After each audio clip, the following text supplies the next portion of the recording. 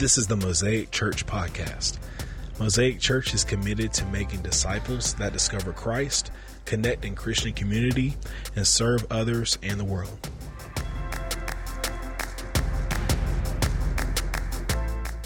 If you have your Bibles, turn with me to Revelation chapter 2, and I'm going to read verse 2 through 7. We're on a new sermon series, and I'm going to get there for a second here. It's right there. The red letters. The other red letters. You know, typically when we think of red letters, we think the words of Jesus and the gospel. But these are the other red letters that were found in Revelation when Jesus talks specifically to 7 churches. And so this morning we're going to transition. We won't be able to finish the series because we'll have Christmas sermon series that lead up to Christmas, and then we'll finish up sometime in late January. I pray that you've been challenged with the message from the Lord's Prayer. You can always get those online if you've missed any of those. But the Lord's Prayer is a backdrop to the letters to the churches. And so really to get a fuller picture of what is going on in this portion of the sermon series, I would go back, if you've missed any of the services, to the Lord's Prayer. Is the file under prayer? Okay. So let's read together, and I'm going to read from Living Translation. Yours might be different. I encourage you to keep your translation because it's a tad bit different, and it's good to get a different nuance. Chapter 2, write this letter to the angel of the church of Ephesus. This is the message, and this is Jesus writing. That's why the letters are in red. From one who holds the 7 stars in the right hand, the one who walks among the 7 gold lampstands. So Jesus is going to, and we'll introduce these churches. It'll make more sense as we go through. I know all the things that you do. I have seen your hard work. Again, Jesus is talking about this one particular church in Ephesus, the first church. I've seen all your hard work and your patient endurance. I know you don't tolerate evil people.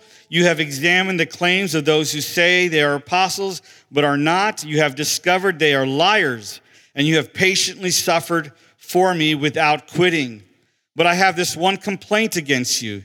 You don't love me or each other as you did at first. Look how far you have fallen. Turn back to me and do the works you did at first. For if you do not repent, I will come and remove your lampstand from its place among the churches. But this is in your favor. You hate the evil deeds of the Nicolaitans just as I do. And anyone who has ears to hear must listen to the Spirit and understand what he is saying to the churches. To everyone who is victorious, I will give fruit from the tree of life in the paradise of God. Let's pray. Heavenly Father, I pray that you would help us to understand what you were saying to the church in Ephesus, and Lord, and what you are saying to us today here at Mosaic Church. Lord, I pray, God, that you would help me, and Lord, that you would give us ears to hear. And Lord, I pray, God, that none of us would fall prey to thinking that I wish someone else would hear this message. But Lord, that we would zone in, tune in to what you want to say to us. We say thank you, Father, in Jesus' name. Everybody said amen.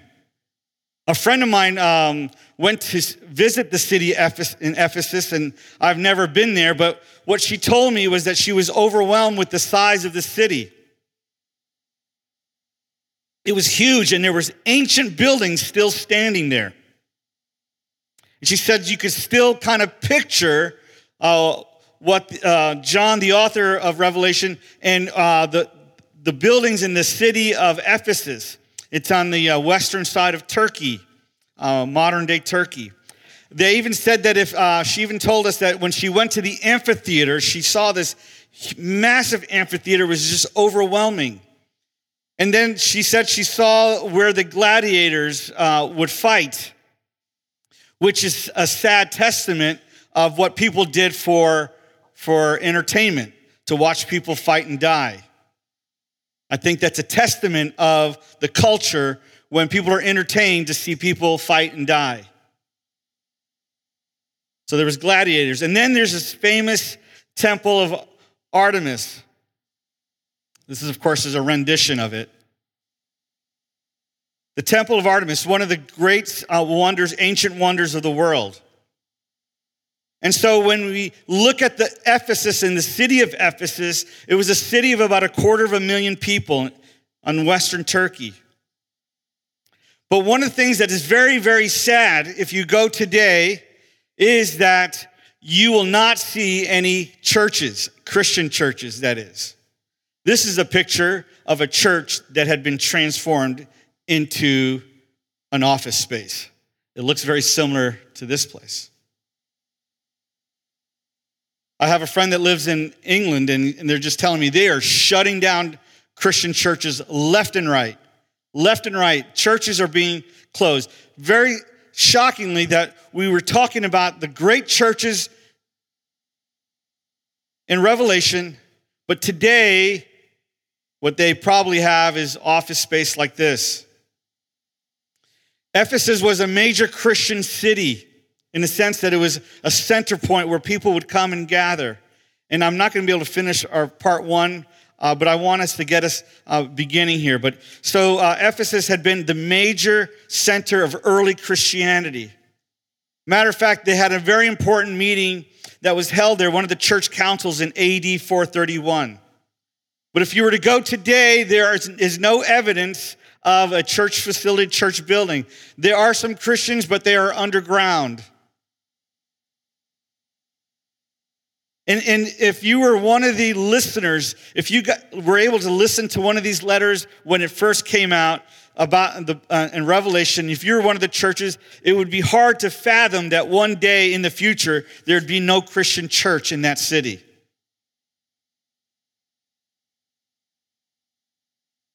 You know, this is one of the more famous iconic churches in Tallahassee, this particular facility. It's been around for a long time. It was built in 1949. Originally, the original church builders of this church was, now the church is called Christian Heritage. There's a little marquee on the outside of this building on this side. Just look at the wall. You have to look behind the bushes. But some of the other marquee churches in town would be First Baptist downtown, or First Presbyterian, or First Methodist Church downtown, all those. But can you imagine that one day that all these iconic churches, church buildings, wouldn't exist down the road? It'd be a sad day. It's hard for us to imagine what they are finding hard to imagine, that one day there would be no church in the future. So when we read chapter 2, we know what the backdrop is. We know what the future is going to hold, that it came true. The scriptures we just read came true. I know all the things you do. I see your hard work and your patience. I know you don't tolerate evil people. You've examined the claims of those who are apostles, but they are not. And you have patiently suffered for me without quitting. But I have one complaint against you. You don't love me or each other as you did at first. Look how far you have fallen. Turn back and do the works you did at first. But if you do not repent, I will come and remove your lampstand from its place among the churches. It's a very serious word. If you're new to Mosaic, what we normally do here at Mosaic Church is we let the word determine the topic. So I'm not around trying to figure out what the topic is and then try to fit the word in. So that's why we do sermon series. That's why we do a whole book of Daniel, a whole book of Esther. We do Philippians, and we go on. And we've done first parts of Romans. And so we let the scripture determine the topic. A couple of weeks ago, months ago, we talked about how sometimes it's easy for us to go into theological sweet tooth. We sing songs, and they were awesome songs. Bryce, our team is doing awesome, and I appreciate it. I felt God's presence, and this is no shade on Bryce. But all our songs really is about grace and love and, just grace and love, right? It just seems like they all go there. But here we're talking about repentance. There was a song in the 80s, it was a Christian song that talked about holiness. We don't hear that anymore, and about repentance. And so today we're going to be talking about something that the scripture is mentioning about repentance and turning away and turning back. In the second chapter of Revelation, we see here that John is in Asia Minor, and he's talking about Turkey. And the 7 churches are Ephesus, Smyrna, Pergamum. I have a hard time with the next one. Thyatira, Sardis, Philadelphia, and Laodicea. And they all kind of have a common theme. They all talk about how good certain aspects. There's one that there's nothing good about the church, but typically there's good, and then these are things you're doing well, but here's one thing I'd like for you to focus on to each church. So there's a promise, and then there's a warning. And when the book is written about Ephesus, there is, I believe, not every church has the same, even though it's kind of the same pattern, but each church has its unique situation. This is the backdrop. This was in this city. Now, I joke around when people come to visit and they've never been to Tallahassee. I always kind of set up, I want to take you where everybody goes to church, which is not true this year, but typically every year it's true.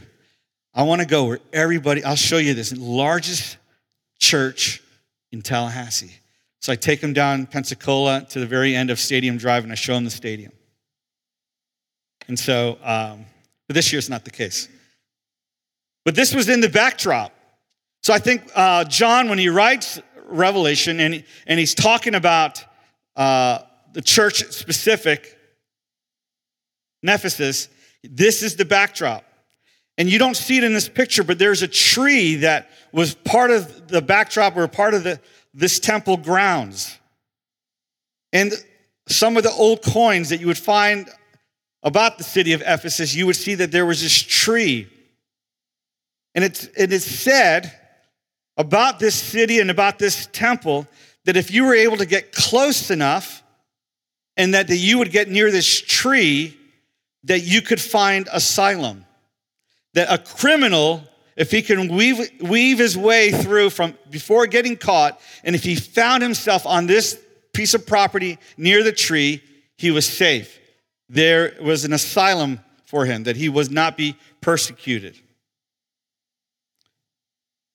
And so when we read in Revelation chapter 2, we just read the ending of that verse in verse 7, he talks about here, it says, paradise, to everyone who is victorious, I will give fruit from the tree of life in the paradise of God.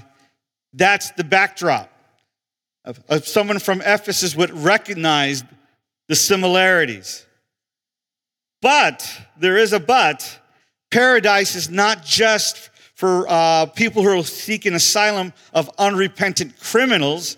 It is for those who repent, and it says in verse 5.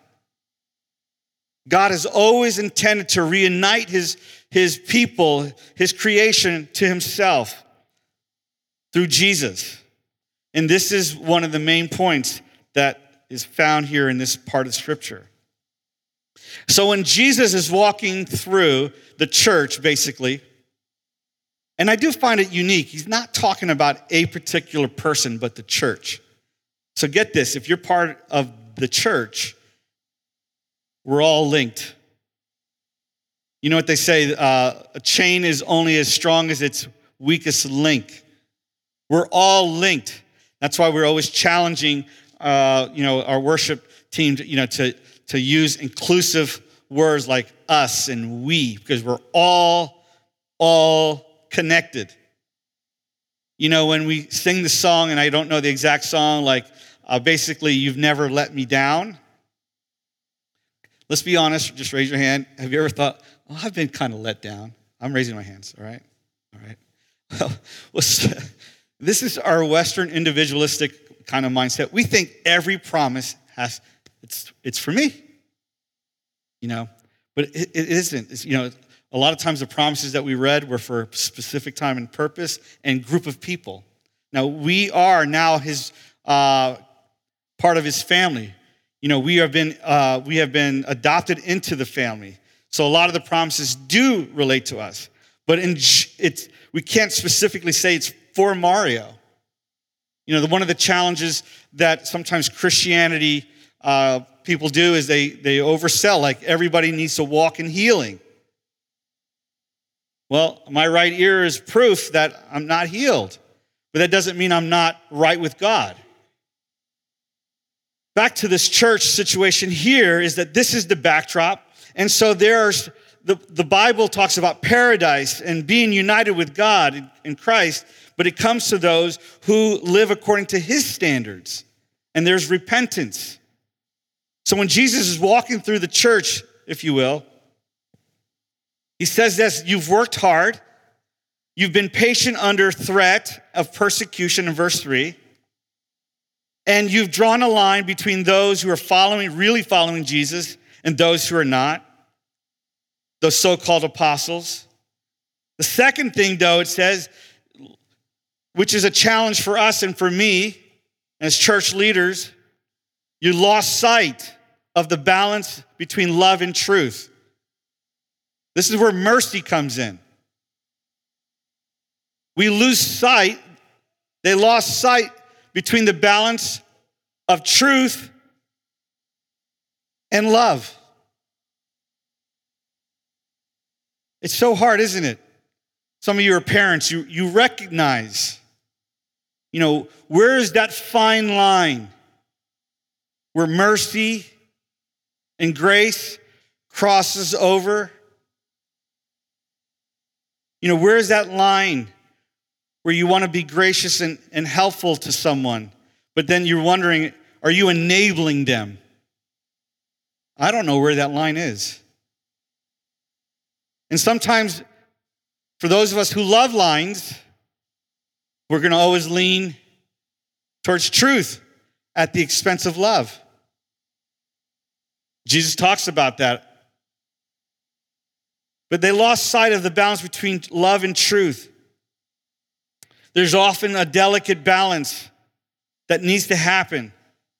And it seems here in Ephesus that they were super concerned for the truth, but they lost their first love. They could tell you who were the hypocrites, who were the heretics, but they didn't know how to love their neighbor. They didn't know how to love Jesus. Jesus says in verse 4, yet I hold this thing against you. You have forsaken your first love.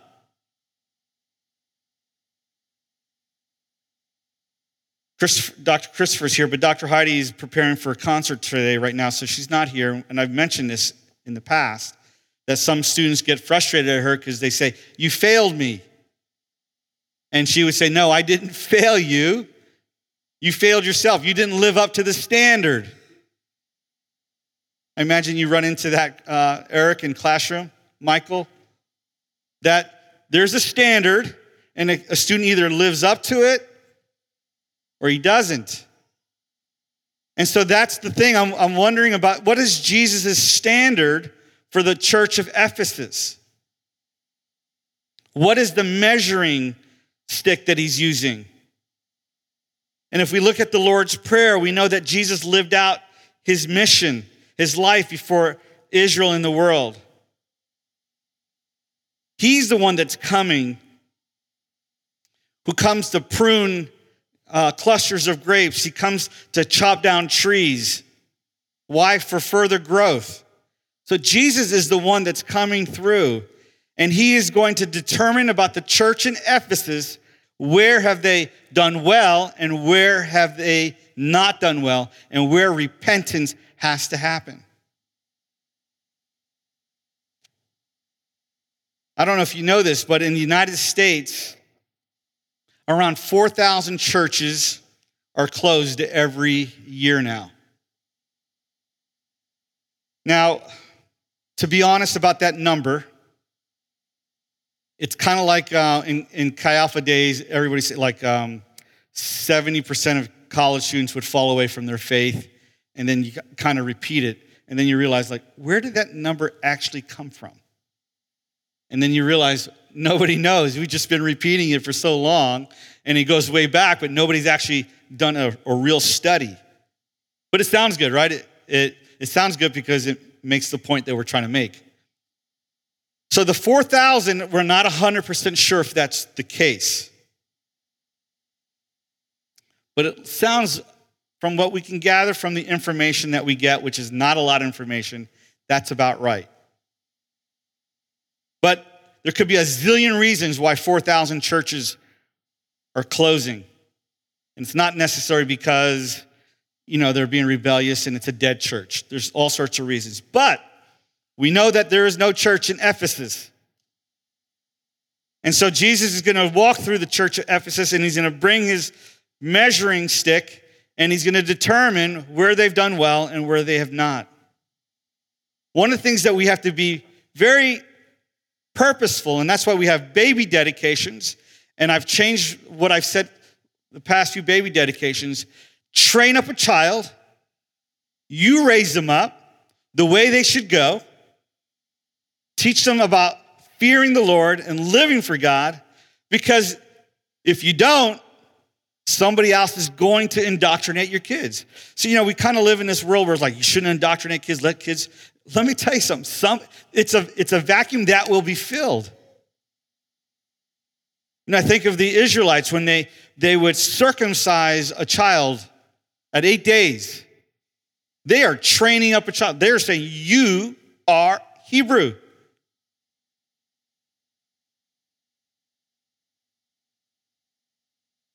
And Jesus is calling us, train up children the way they should go. And don't leave it up to people downstairs. We only got 30 minutes with them once a week. It's you at home. But the Bible says in Deuteronomy chapter 6, "Hear, O Israel, love the Lord your God. The Lord is one."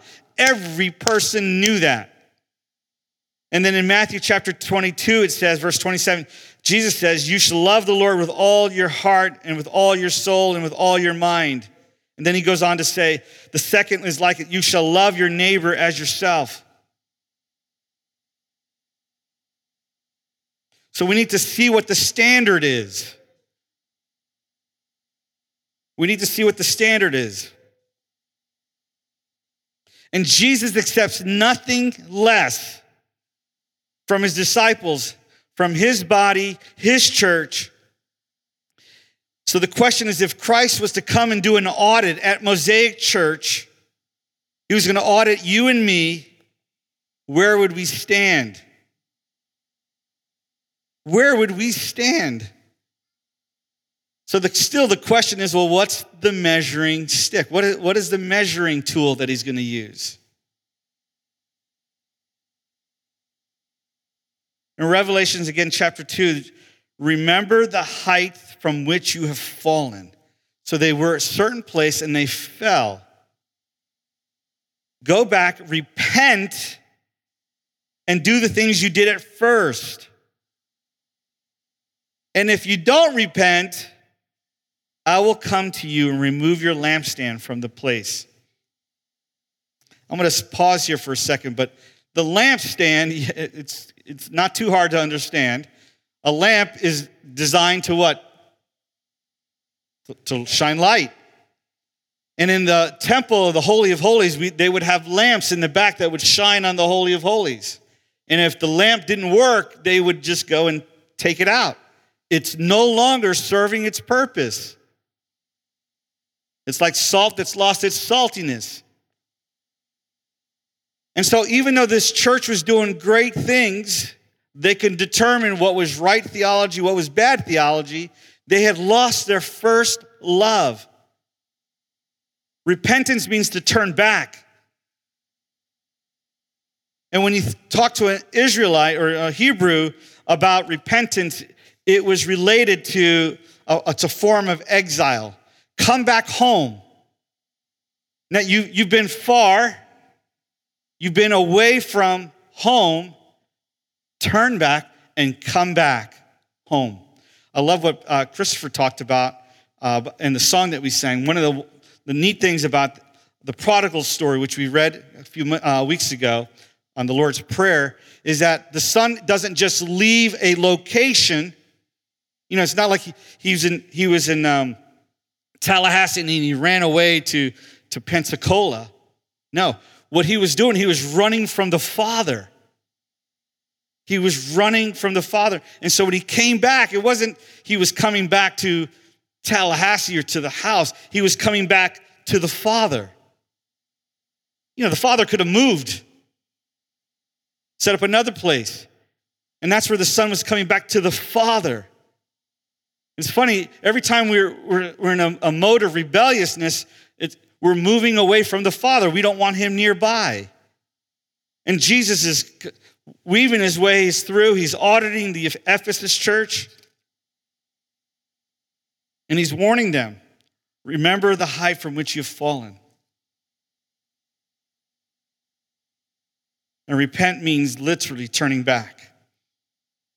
I want to challenge us next week. I'll be continuing this. I'd like for us to think about it. Read Revelation chapter 1 and 2 and begin to say, Lord, where am I in my relationship with you? How am I doing in that measuring with you? And so if I'm talking about repentance, which I am, I'm not trying to make you feel bad. That's not my goal. But I'm trying to get you to measure, not to somebody else, or at least I'm not like that person, or at least I'm not like this person, but Jesus' standard. And he tells them right away, he says this, and we'll finish with that. But I have this complaint against you. You don't love me or each other as you did at first. You know, my grandkids, we're going to end here. My grandkids can do no wrong. I'm serious. It has literally opened my mind a little bit. When my little Emmett takes a quarter while I turn my head for a few moments and shoves them in my CD player slot, my first response was, this kid's a genius. He knows how to put these little round coins into the slot. At his age, he's a genius. If I would have gone back 20 years, I would have whipped the tar out of any of my 3 children for doing that to my car. I absolutely love my grandkids. They can do no wrong. But I imagine it's not always going to be like that.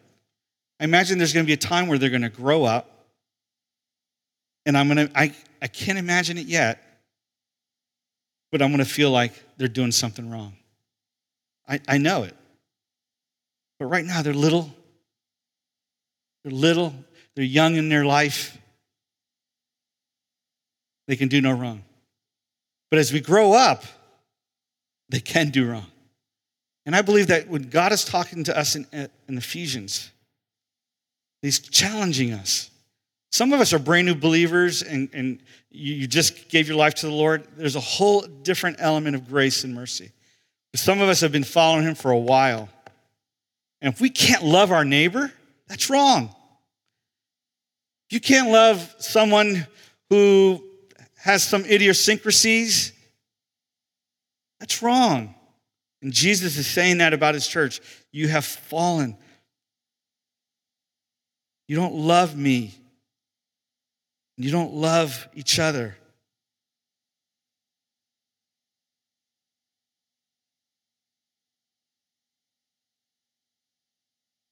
So the question we'll have next week is, what's the standard that he's looking for? Let's pray. Heavenly Father, we thank you for this day. Thank you for our friend David Benaby. Lord, I pray, God, that you'd bless him, encourage him. Lord, give him ample opportunities to share your word with those that he comes in contact with. Lord, we thank you for our church here at Mosaic Church. I pray, God, that a blessing upon each one of us. Lord, I pray that all of us this week would begin to measure our life to your standard, to what you are looking for us. And Lord, we're all united So that's why we need to encourage one another. Spur one another to good works. We're all related. We all are linked. So Lord, I thank you, Father, for your goodness and your kindness. Be with us. In your precious name we pray. And everybody said, amen. May the Lord be with you. He is risen. God bless you. We are dismissed. We want to thank you for listening. We pray that you were blessed and encouraged. If you like what you heard today, subscribe to this podcast and listen whenever you like. To find out more about Mosaic Church, please visit www.mosaicchurchtlh.com.